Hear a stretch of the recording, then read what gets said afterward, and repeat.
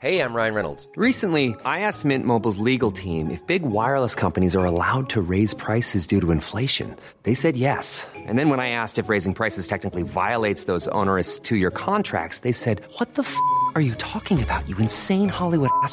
So to recap, we're cutting the price of Mint Unlimited from $30 a month to just $15 a month. Give it a try at mintmobile.com/switch. $45 up front for 3 months plus taxes and fees. Promo rate for new customers for limited time. Unlimited more than 40 gigabytes per month. Slows full terms at mintmobile.com. Life is full of awesome what-ifs, and some not so much, like unexpected medical costs. That's why United Healthcare provides Health Protector Guard fixed indemnity insurance plans to supplement your primary plan and help manage out-of-pocket costs. Learn more at uh1.com. Good Life Project is brought to you by Understood Explains, a podcast that's like a beacon for parents navigating the special education system. Hosted by Juliana Urtubey, a special education expert, this season is all about individualized education plans, or IEPs. Juliana breaks down complex topics like how to tell if your child needs an IEP in a way that's easy to grasp. I checked out an episode of Understood Explains about the difference between IEPs and 504 plans, and I was struck by the balance of empathy and practical advice. It's not just about understanding the system, it's about empowering parents and caregivers to advocate for their children, which is just so important. So I've known a number of people who've had to literally scramble to figure out how to advocate for their kids when the system seemed to just make it so hard to get the support that they need and deserve. So if you're a parent navigating this world, or even just wondering if it's right for your family, I encourage you to give Understood Explains a listen. Search for Understood Explains in your podcast app. That's Understood Explains. It's like having a roadmap for a journey you didn't expect, making it a little less daunting.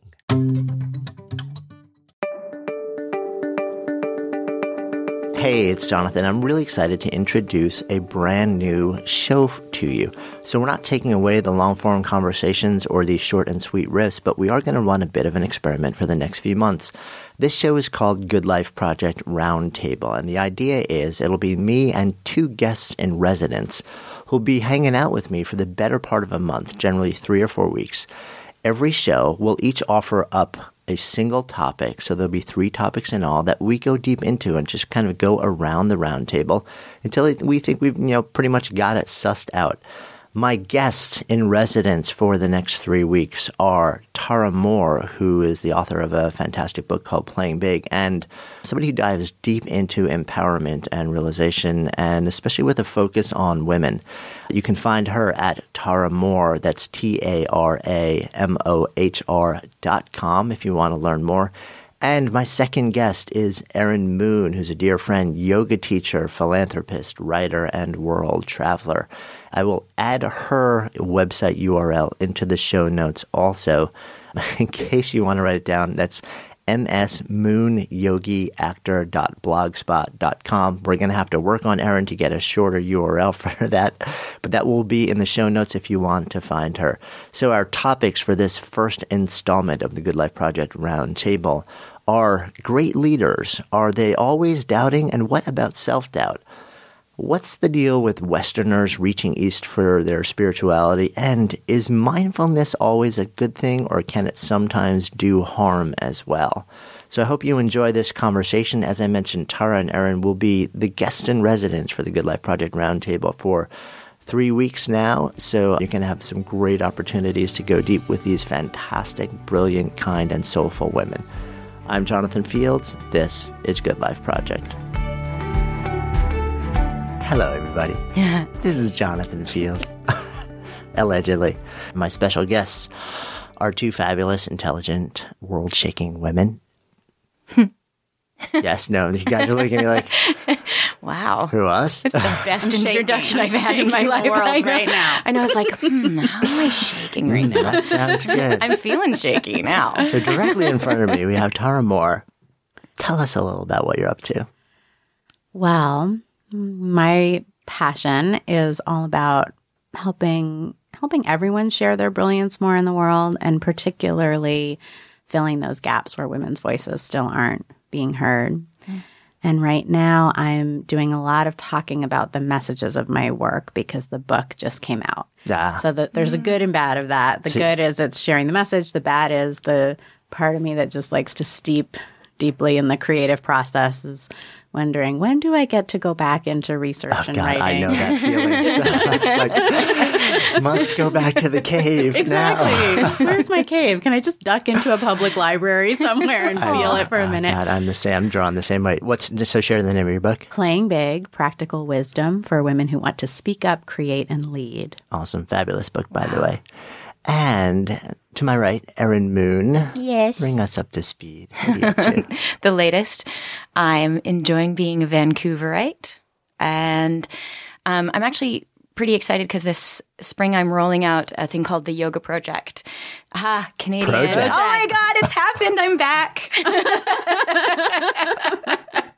After 13, I realized I've lived in New York for more than a third of my life. And it's like immediate how fast I go back to those little pronunciations it's like code switching. I'm code switching back to my Canadian ways. Excellent. So the Yoga Project, as part of World Spine Care, which is a non-government organization that has spine care clinics in Botswana, Tanzania, and the Dominican Republic. And as part of the rehabilitation program, we are launching the Yoga Project, where we're going to go in and teach local clinicians and other people who are involved with the clinics that are already there and doing diagnostics and treatment and work doing therapeutic yoga for pain management and spine care. And we're launching it this spring. And I'm the co-director of it, so I've helped develop the manual, and I'll be teaching along with a woman named Barry Reisman. And we're talking at a medical conference just before it, which is really exciting because we're kind of introducing yoga to Botswana. But it's neat because we get to introduce yoga to Botswana as a therapeutics healing modality, which is rather than sort of the workout do. Yeah, exactly. Right. Rather as I look hot in my Lululemon. Which you do, but there's some other benefits. Maybe a little. Just a little bit. Very awesome. So I have asked you guys to come and hang out because it's time to play around. So Erin is a little bit of an alumni to this. So Tara, why don't we start out with you today? I love this format. So much fun. Well, I wanted to share something I heard recently that really stunned me and added a whole new line of thinking to the work that I do around self-doubt. And I was fortunate to be interviewing this woman who is a CEO of a very large company, sort of one of the most prominent traditional business female CEOs. And she was saying to me in the course of our conversation, she said, a great leader always doubts and always asks questions about their strategy and is always wondering, are we really doing the right thing? And of course, I've heard that message in different forms before, but what really struck me in this particular conversation was how, for her, that level of doubt had absolutely nothing to do with self-doubt. And that's what I found super fascinating, that whereas I think it's true for all of us, men and women, maybe especially women, I don't know, that when we're having a lot of doubt about the work we're doing, what I hear so often for people is that what comes with that is maybe I'm not the right person then to do it, or I don't know what I'm doing. Whereas she was saying, I know this means I am excelling at my job. I am totally the right person because I have this doubt and this skepticism. So that idea that doubt about the work does not have to in any way become self-doubt has really been very helpful to me, and I think can be helpful to so many of us because we link those things and they actually don't need to be linked. They could really, as she held them, they're opposite of each other in a way. That's so interesting, the way that she would translate those signals, just like, well, number one, the way that she would separate them into two different signals, because I think most people don't. What's been your experience with that? Well, what I find interesting is what I was thinking about is it's not about, it's the doubt of whether, and correct me if I'm wrong, but it's the doubt of whether or not the work will have resonance beyond kind of, because I think that when we're trying to live authentically, we come to the work that we're doing because it's actually something that we're working on or we need or some realization or self-development or whatever that we've had to go through. And so the doubt, it's like you've already kind of gone through that part of your own doubt, and you've worked your way into a job or some sort of impact that you're trying to make. You're just not sure if other people feel the same way as you do. That's where the doubt lies. Am I correct in I think that's one huge area. Like, is this what a market wants? Have we gotten the who right of who we're trying to reach, right? But also those ongoing questions of, and is this the right strategy to reach them? Right. Is this the right message? When we were faced with choice A or B and we went with A, do we need to look again at B? Yeah. Those kinds of questions that if you're doing, I think, anything at all substantive or creative, there's, and one of the reasons I want to talk about this with you is because there's uncertainty, right? I'm very curious to hear your thoughts about it. And we shut down around that. And it's like, it's funny. I don't actually remember what, you're probably the same way. Like, I don't remember what made it into the book and what didn't. All these conversations. Somebody walked out and like, remember when you wrote down this? And I'm like, I have no recollection whatsoever, actually. But I'm glad that made it into the book because I didn't remember. Yeah. But yeah, there are these questions of, is it good enough and am I good enough? And they're two very separate questions, And I think, is it good enough is a constructive question to continue to ask. Yeah. Because it's going to, I had an amazing opportunity to sit down with Milton Glaser, and I still remember the words that tumbled out of his mouth where he said, certainty is a closing of the mind. So like you should constantly be in a state of doubt or at least questioning, if not just outright doubt, because that's the only thing that holds open the possibility that this thing can get better than it is. But the question of like, am I good enough? Like, am I capable? Maybe I'm not I'm not ready. That can be, I think, pretty destructive because it stops you from actually taking the risks that you need to not only make it better, but make you better. And the world needs you out there. It needs like whatever that is that's inside of you. It's like there's something of value, and we tend to discount that so much. So that actually really resonates with me strongly. But you brought up something really interesting, which is you kind of questioned, is this more something that is apparent with women than men? And I don't have the answer to that. But Tara, you spend, so much of your work is with professional women. What's been your experience around that just day to day? Well, it's not as black and white as people think. So many people assume, I think, that women grapple with more self-doubt than men. And when I was writing my book, I looked into the academic research on this to see, what was there in the social science research. And it's interesting that there's no consistent findings. Like some studies will show, oh, yeah, women express more self-doubt than men. Many studies show it's exactly comparable, and a lot depends on who was in the sample and all of that. There is consistent findings around the fact that women have more self-doubt around things that are stereotypically associated with masculinity. So leadership, quantitative stuff, negotiation. And interestingly, there's some studies that suggest that men have more self-doubt around things associated with femininity.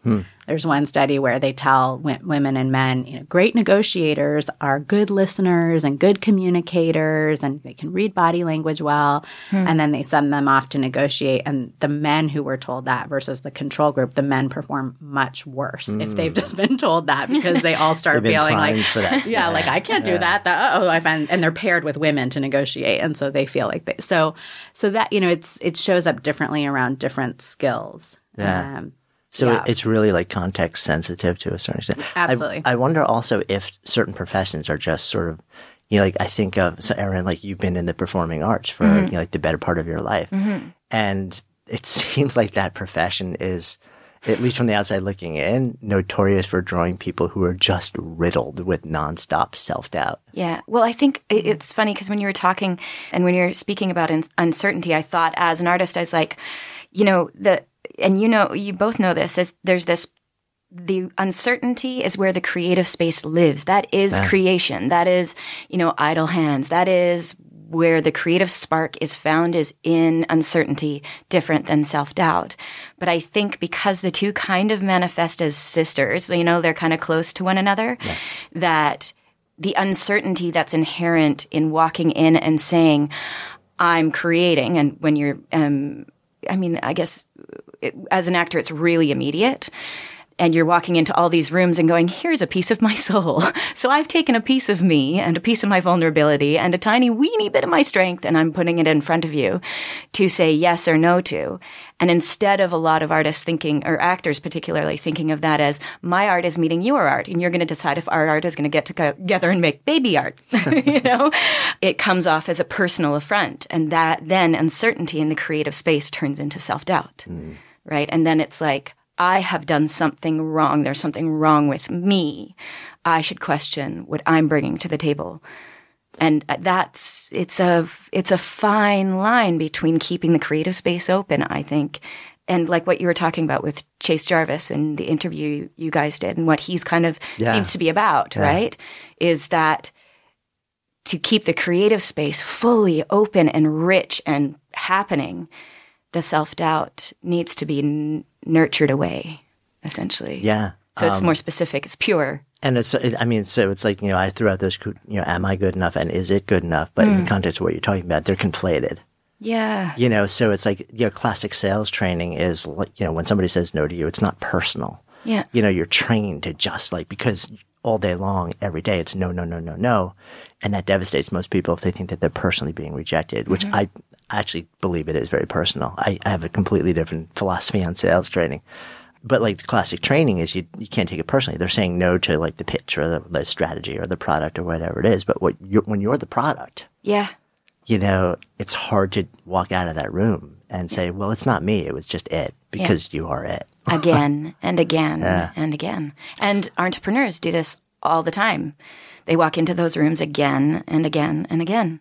The thing that has really helped me with that is seeing feedback as information about the people giving it. Yeah, totally. Period. So I still might take it seriously if I want that audience to connect with my work. Yeah. But I'm taking it seriously as information about their preferences, what they want, not about me. Mm-hmm. And I think school, this is one of the ways I think school does such a disservice, because school gives the message that there's such a thing as good work and there's such a thing as bad work. And for 20 years, we get conditioned in the idea that if I did good work, that's going to be met with a certain positive response. And if I did poor work, it was such a revelation to me just in the past few years. I can't believe it took me this long, but I started thinking about how all through school, the teacher's reaction to my writing would change every year because of the teacher's preferences and what they thought was good writing. And so some years I would have this teacher who thought I was a great writer, and some years,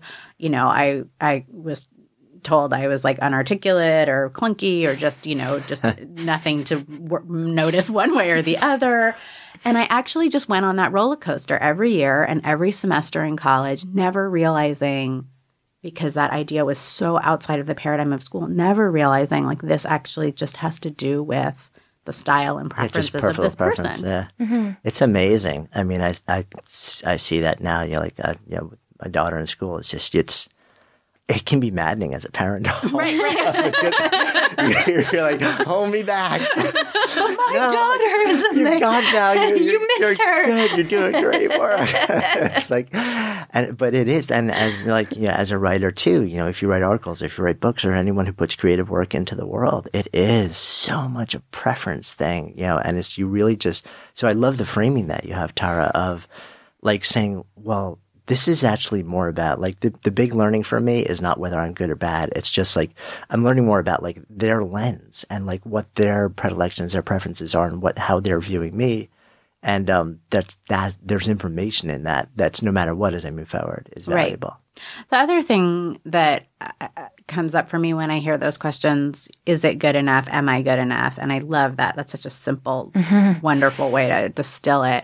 Am I good enough is, to me, that is like a complete ego question. To me, the thread that I see, everything that comes up in my life that has to do with ego is thinking of myself as sort of a defined package and then going outside myself to try and have some judgments and thoughts about that. And so am I good enough is the ultimate, like, first of all, it assumes there's like a finite I, that's like me. And then I'm going to like imagine that has edges, and now I'm going to go outside of myself and try and assess it.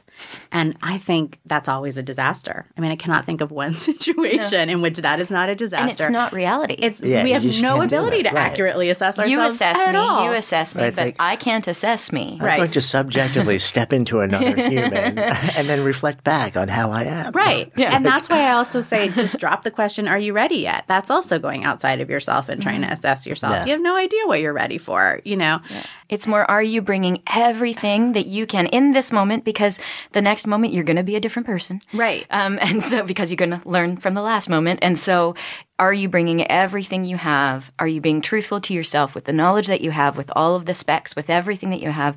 Are you bringing that? Because then self-doubt actually it's impossible. Because in that moment, you are bringing actually everything that you have in a truthful, honest, I want to, hopefully, depends on, I guess, what you're doing in the world, but to serve the betterment of whomever I am serving. Yes. Yeah. And we're not going to even talk about the presidential campaign, which is going on. Oh, come on. We're not going to dive into the assumption you just threw out. Topic number 2. The Canadians want to know. Oh, now that you got like a really hot guy who's leading the country, who's super smart and everybody loves him. Yogi with, wife, like, just saying. great semi-socialist policies now. So why don't we, I feel good. Shall we move on to topic number 2 with Erin Moon? Yes. Although I'm tempted to ask my first question after your last comment. Go wherever you feel we need to go. I know. But because there's always a chance we're not going to get through all 3. I'm going to ask the question that's been kind of on my mind. And then it was so funny. I listened to your interview when I was with Chase, when I was coming in from Newark. And you guys kind of popped on it. And it was one of my questions for this. So I want to roll with it a bit. I'm curious as to your guys' opinions on why you think that we are reaching, as a Western society, why we're so deeply and intensely and more increasingly reaching east. Why are we, Buddhist curious, and why is MBSR so at the forefront of all of our minds? Why are we coming to yoga? Yoga Journal and Yoga Alliance just came out with a study, and it's like 34% of United States and Canadian citizens have tried or will be trying a yoga class within the next year, which is a big portion of the population. And I don't know if that includes already practicing and what they're they might just be saying going to a studio for a yoga class. But regardless, kind of what is innately happening in our society that is making us reach east? Yeah, which actually tees up my next question. So it kind of piggybacks on that. But let's dive into it. Tara, anything bubbling up for you around this? Well, really just what was coming up as I was listening to you. I grew up in a house where there were floor-to-ceiling bookshelves of mystical texts from every religious tradition around the world, which was a really amazing way to grow up. And with a mom who was super interested in spirituality and, would literally, if I said, I don't like so-and-so at school, she would be like, how do you think God thinks about that person? From age 4. Wow. And Jungian dream analysis every morning at the breakfast table, really amazing. Wow. And culturally, our family's Jewish, but my mom was always very skeptical of organized religion. I started, going to the New Age bookstore with her as a kid and then going on my own as a teenager. I went to the Zen monastery by myself when I was 14 because I decided I needed a personal retreat, So I God, that's awesome. It's so cool. You gotta like computer camp, cheerleading camp, Zen monastery retreat camp. I love it. And I still sometimes lead workshops at that same monastery when I take people on retreat now. Awesome. So, I grew up with that. And I think that for me, it's just about there's an enduring spiritual hunger that we have because it's who we are, and that the corruption and misunderstanding that comes with what happens when humans build institutions got in the way of people accessing that through their local organized religion for a long time, and that now other avenues are opening up for that longing. Yeah. Yeah, I mean, it's interesting. I almost look at it like there are actually two sides to that question. Like you could kind of split it as part one is why are people actually leaving more, like a lot of Western-based faiths? And then why are they gravitating towards this other thing? And I did some research on this over the last year or two, and there's been a mass departure from sort of like Judeo-Christian faith. There is, to the extent the research I said, like kind of labels the group of people who are fleeing the nones, meaning like non-affiliated. And that the size of that group is expanding at an astonishing pace.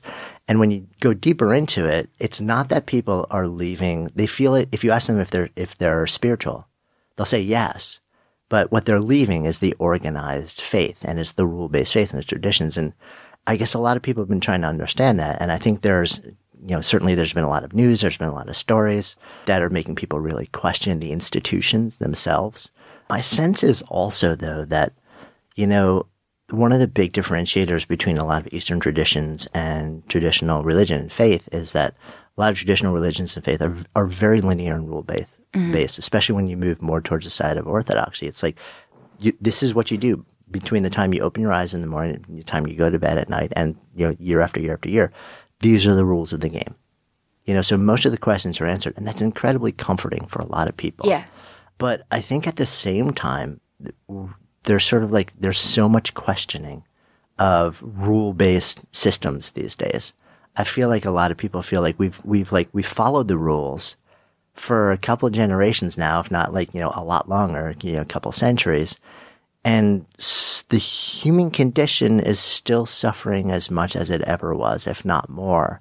So is there a different way to get where we want to go? And so my sense is that part of the hunger is moving away from, just a very heavily rule-driven approach to faith and spirituality, and moving towards more of a questioning approach to spirituality, where it's kind of like, I think one of the things about Buddhism is that, and of course this varies depending upon the school, but, there is sort of this fundamental underlying ethos of kick the tires. It's like, this is what we know. This is what we think to be true, but this is basically a methodology of living that is meant to live and breathe and evolve as it's exposed to the human condition. So try it on. And if actually if it works, awesome. If there's something about it that you can develop into something that in some way works better, let us know. At least that's been my experience interacting with that particular tradition. So I have a feeling there's sort of like these two sides going on. And I think they're just mass dissatisfaction, disenfranchisement. Yeah. Of just the current sort of like system. And so people are just getting really, what Lothar Rinsler, I think, was the one who dropped it. It's like Buddha curious. Yeah. Because different. Yeah. Well, and I have a little bit also a cynical view on the difference piece, in that I think there's a bit of a grass is greener on the other side, where I would agree.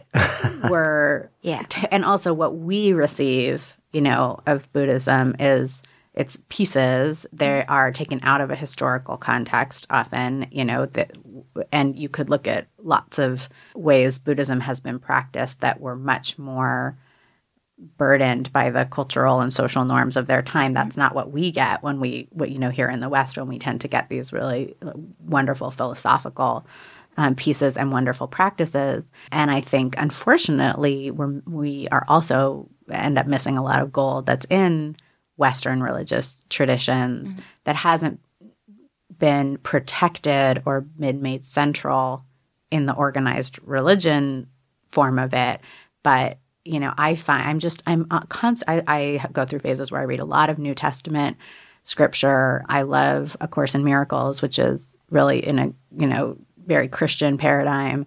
I think there's incredible richness in a lot of the Old Testament stories and commentary, and that it's just easier sometimes when we're going on a spiritual quest. It's easier to really leave home, when we're doing that, but that's not the whole picture. And when you go back to the original texts, they're all amazing and radical. Mm-hmm. Yeah, and I think sometimes we need to leave home to come back to home and see it differently and experience it differently.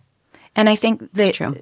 What's really interesting, and kind of both of you have hit on it, is this institutionalization of spirituality and the expansiveness that we're kind of seeking. And if you look at, what technology is giving us, this expansiveness, this globalization, all of these things that are knocking us out of just the accepted status quo that has been handed to us, or that we get when we go to, the place, the whatever religious institution that we're going to. And when you take away the institutionalization of it, you see the through line of there is some sort of story that is us, that is our kind of understanding of ourselves and of love and compassion and expansiveness. And they are in all the other places. It's just that they got locked inside doors.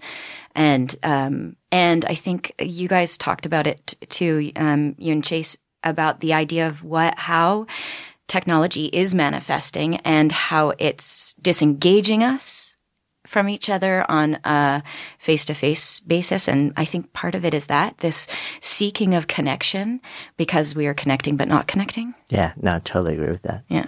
And so this kind of segues into my topic too. And there's an article in The Guardian that I read, and the title of the article is Mindfulness Making Us Ill?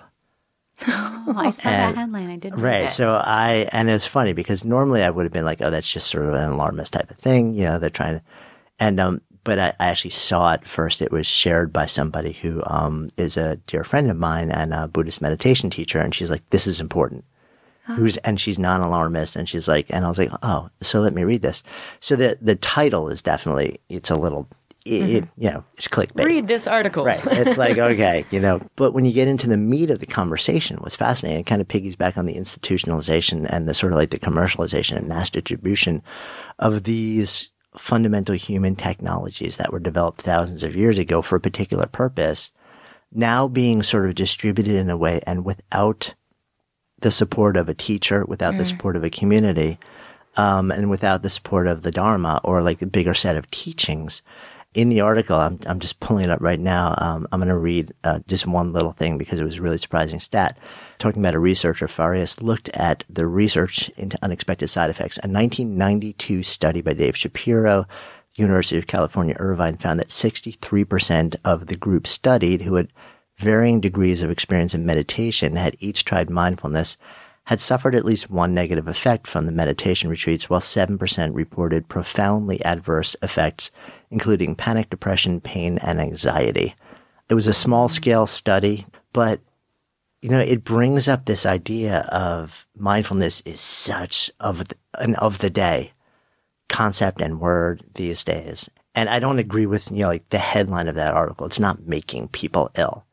But I do think, as somebody, I have a fairly long-standing practice, that it is being presented as a panacea. And it's being presented as an isolated practice. And, my experience, and I'm curious because I know you guys each have your own individual practices.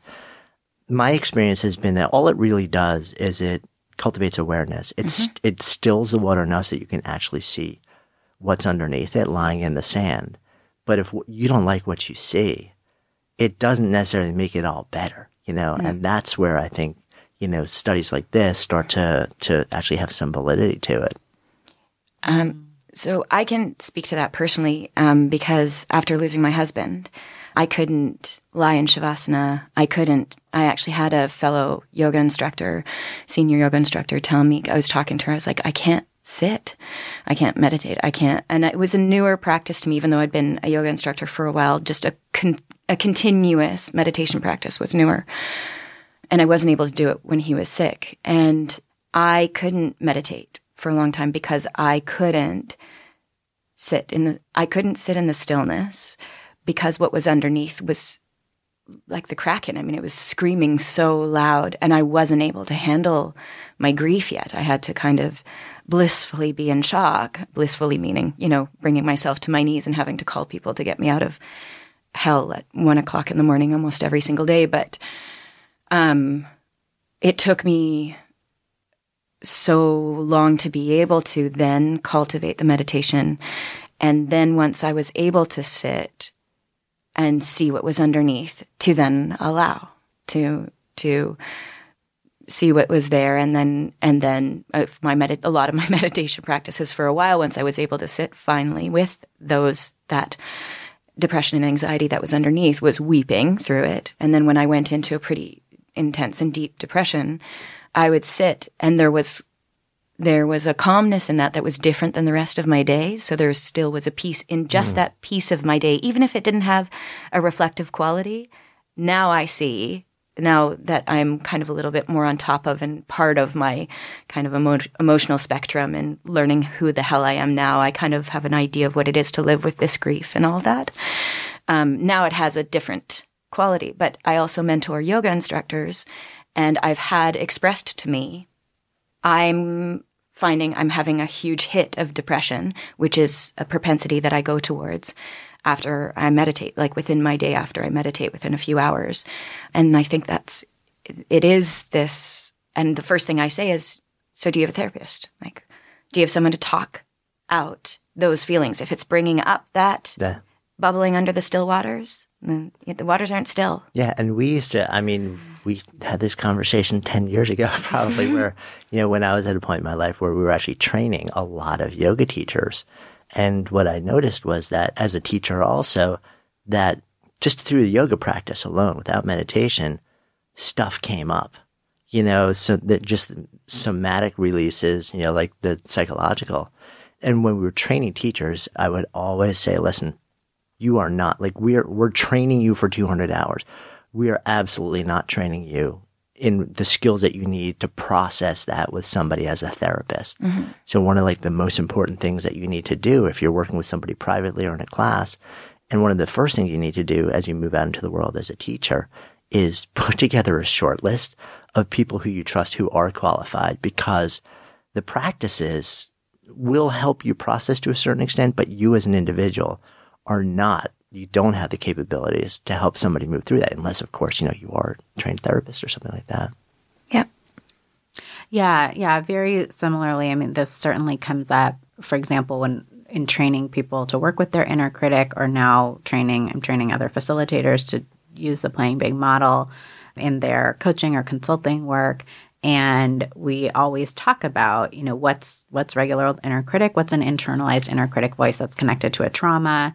How do you know the difference? And that we're not training people to work with trauma. I also think this goes to, it's such a great follow-on topic, because to me, this is the other side of the coin of, okay, so there's problematic things that happen in organized religion and when we're doing institution building around religious and spiritual life.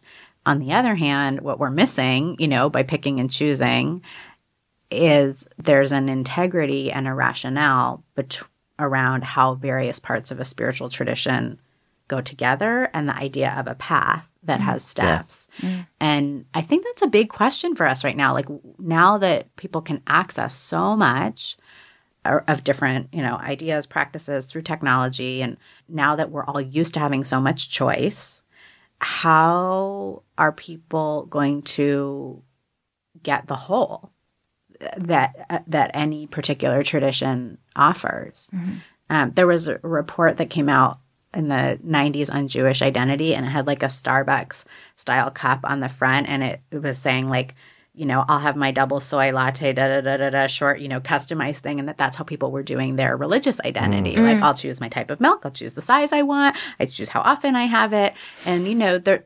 On the other side of the coin, there's a reason why traditions have guidelines and system. Rules. Yeah.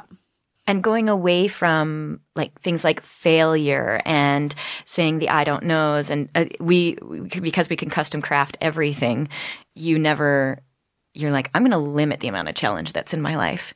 And what's funny is those traditions, when practiced continually and with a certain amount of essentially dogma, the point is it's a challenge, because guess what? life is a challenge. And it's not like you go to your religious institution or your spiritual base, or, you know, if you're an atheist, whatever it is that's drawing you towards a practice, you're practicing life. You're just taking out some of the other, you know, factors. But the whole point is to make it so the challenges of living life come with an ease or an equanimity or an openness that is more expansive. And that to me is kind of like the hope, right? But in that comes the fact that there's the potential that you're going to have to actually face yourself and how you exist in this world or are existing. Yeah.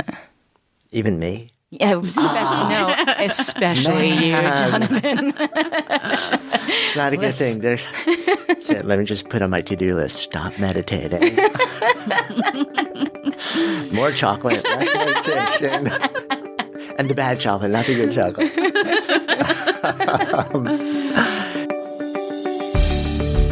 And that wraps our first ever Good Life Project Roundtable. Our guests in residence are Tara Moore and Erin Moon. I hope you've enjoyed this format. Erin and Tara are with me and with you for another 2 weeks after this. So we're going to have a lot of fun with some really interesting and provocative topics. I'll see you next time. I'm Jonathan Fields. This is Good Life Project.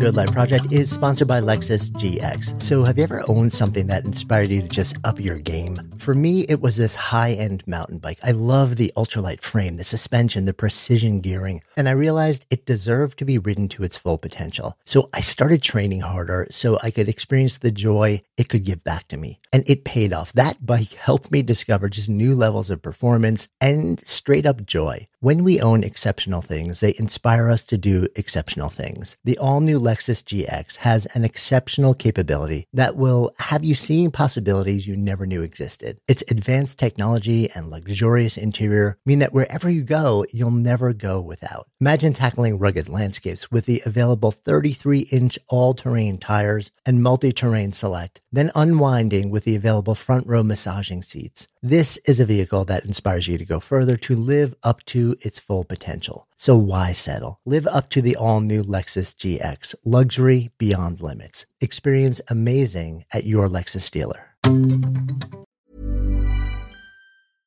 Imagine the softest sheets you've ever felt. Now imagine them getting even softer over time. That's what you'll feel with Boll & Branch's organic cotton sheets. In a recent customer survey, 96% replied that Boll & Branch sheets get softer with every wash. Start getting your best night's sleep in these sheets that get softer and softer for years to come. Try their sheets with a 30-night guarantee. Plus, get 15% off your first order at bollandbranch.com. Code BUTTERY. Exclusions apply. See site for details.